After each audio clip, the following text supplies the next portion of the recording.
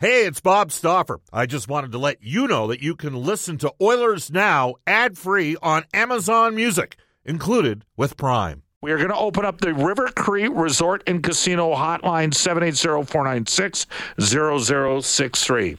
The Edmonton Oilers have gone 7-0-1 in their last 8 games heading into the All-Star break. That's a .938 winning percentage. 5 goals for, 2.38 goals against, 40% on the power play, 90.9 on the PK, outshooting the opposition by 10 shots per game. Are you buying it, or were the Oilers the benefactors of playing weaker opposition? The Oilers, when they return out of the All-Star break, will play 5 consecutive games against teams 22nd and 32nd in the NHL standings. We'll open up the River Cree Resort and Casino hotline, 780-496-0063. I think most of the fans think the Oilers should be all in on the trade front. We just had a big blockbuster involving the New York Islanders, who are trying to chase down a spot. I mentioned some numbers earlier. We'll go to, this is the projected points totals, courtesy of the Athletics' Dom Lucian. And as of today, he has the Oilers. Geez, they dropped 3, 4, 5, 6, 7, 8, 9, 10, 11, 12, 13. When's this last done? He's got Calgary ahead of Edmonton. That surprises me a bit. The last time I pulled this up here, it says that the Oilers were at 97.7 points, 79% chance to get into the playoffs, 79% chance. I wonder if that's dated. I'm going to have to check. Oh, last updated December the 22nd. Can we not get a more recent one? Somebody, Brendan, maybe see if, do you have an Athletic account? I do. Okay, why don't you see if you got the updated ones? Because the last one I pulled up was December 22nd. I will tell you, as I look at playoff probabilities, courtesy of Hockey Reference has the Edmonton Oilers finishing with 97.8 points on the year and having to make the playoffs, 87.3% chance of making the playoffs. That's 87.3% chance of making the playoffs and finishing second at the end of the season in the Pacific Division behind the Seattle Kraken. They've got the Oilers marginally ahead of Vegas and LA, and Calgary in the 5-hole in the Pacific Division, and Calgary at 61.5%. Again, you can give us a call on the River Cree Resort and Casino hotline, 780-496-0063. And you can text us on the Ashley Fine Floors text line, and we're going to drop the puck on line number 1 with Big Bad Joe. Hello, Big Bad Joe. How you doing? Hey, I'm doing fine, Bob. You know what? I think a lot like you. I'm sticking to that. They need a serviceable defenseman, and they need a right wing / center, face-off winner, penalty killer. And when it comes to the trade of Bo Horvat, I think the Canucks got shafted. But you know what? The cool thing about it, and we all can be happy about, he didn't win to a Western Conference team. He plays in the East. So that's one headache less. Yeah, okay. That's what I like to say. Okay, thanks, Big Bad Joe. Yeah. You bet. You can reach us on the River Cree Resort and Casino hotline.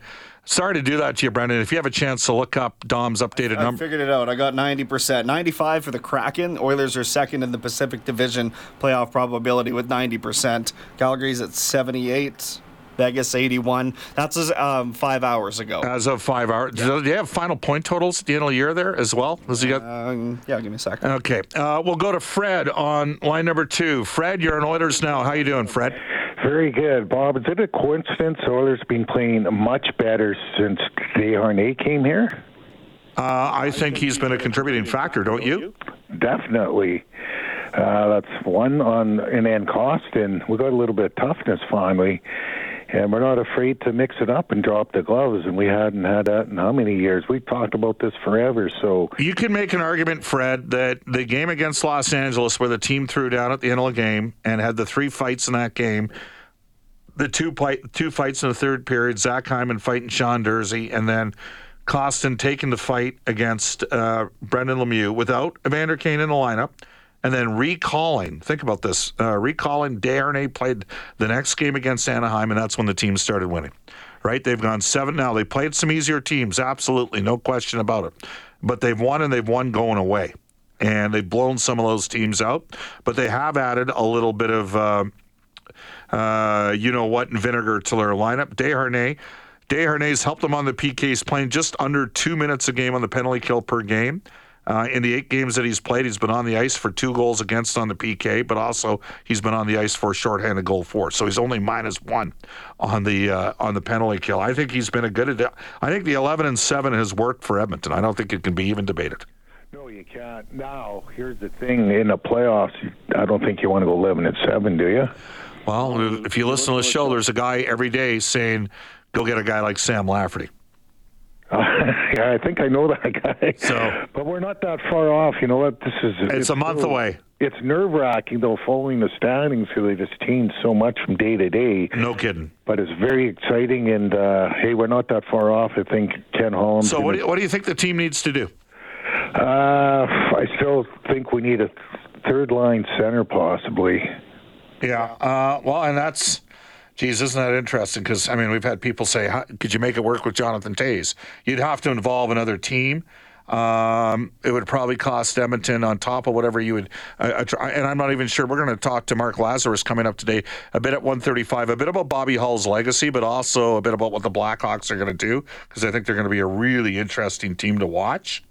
You can make an argument on center. I don't think there's any question about that, third line center. Jonathan Toews is over 60% in the face-off circle on the PK this year. Yeah. We need a D-man, but I don't think after watching Gavrikov, I'm just not. I don't know if that's the guy or not. And the Edmonton's got the back issues. Maybe we don't go huge. Just get a serviceable number 6, 7 defenseman and take it from there. That won't make Stoney happy, but thanks, Fred. 780-496-0063. Here's some numbers for you. St. Louis has Noel Acciari on penalty kill faceoffs this year's faceoff percentage is at 56.7%, which is pretty good. He's basically been on the ice for 1 goal against on the PK for every 5.7 minutes played. Lafferty, who is a right wing that can play center, is at 52% on the season, but at 47.4% on the PK. Now he's only taken 56 draws. He's got a goal against every 6.5 minutes. Nick Bjugstad out of Arizona has played more than both Acciari and Lafferty on the PK. By the way, Acciari leads St. Louis forwards in penalty killing time on ice. Lafferty is second on time on ice in the PK in Chicago.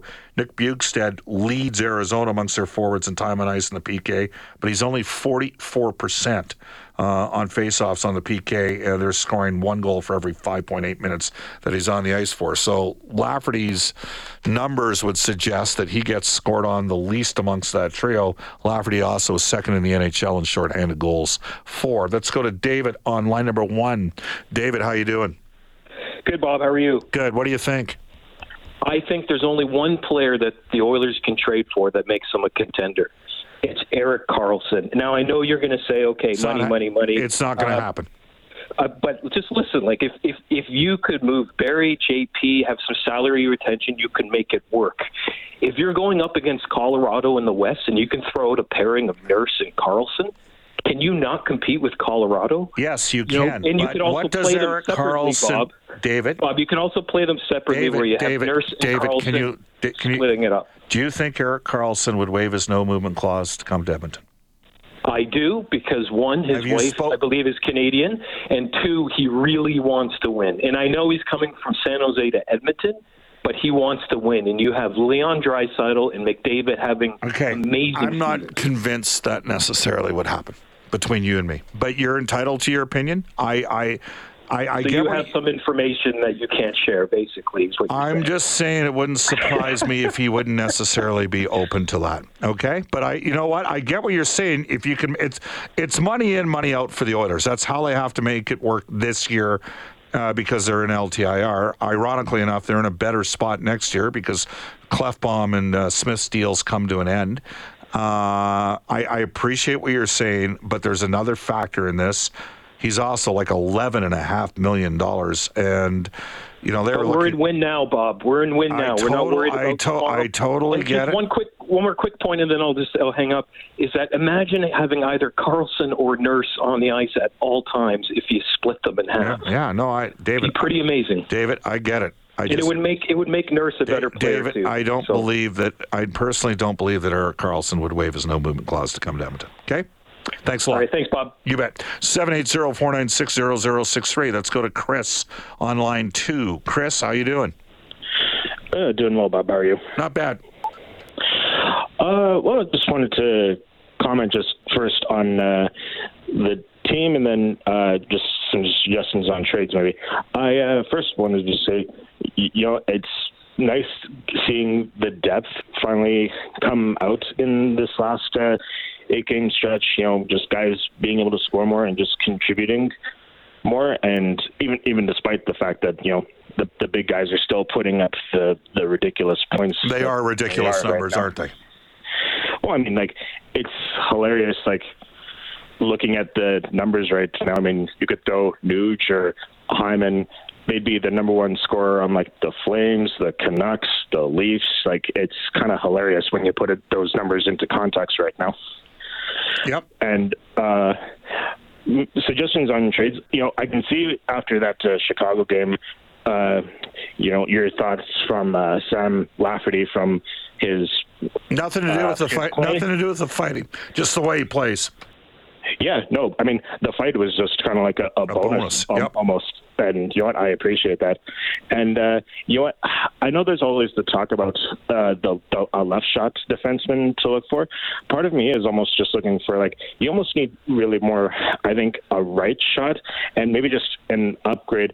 And no knock against CeCe or Barrie. They've both been, I think, very good and very solid for us right now. But I think you just need somebody that can get you a little bit more minutes, and you just need to find Nurse's proper partner to play those extra hard minutes.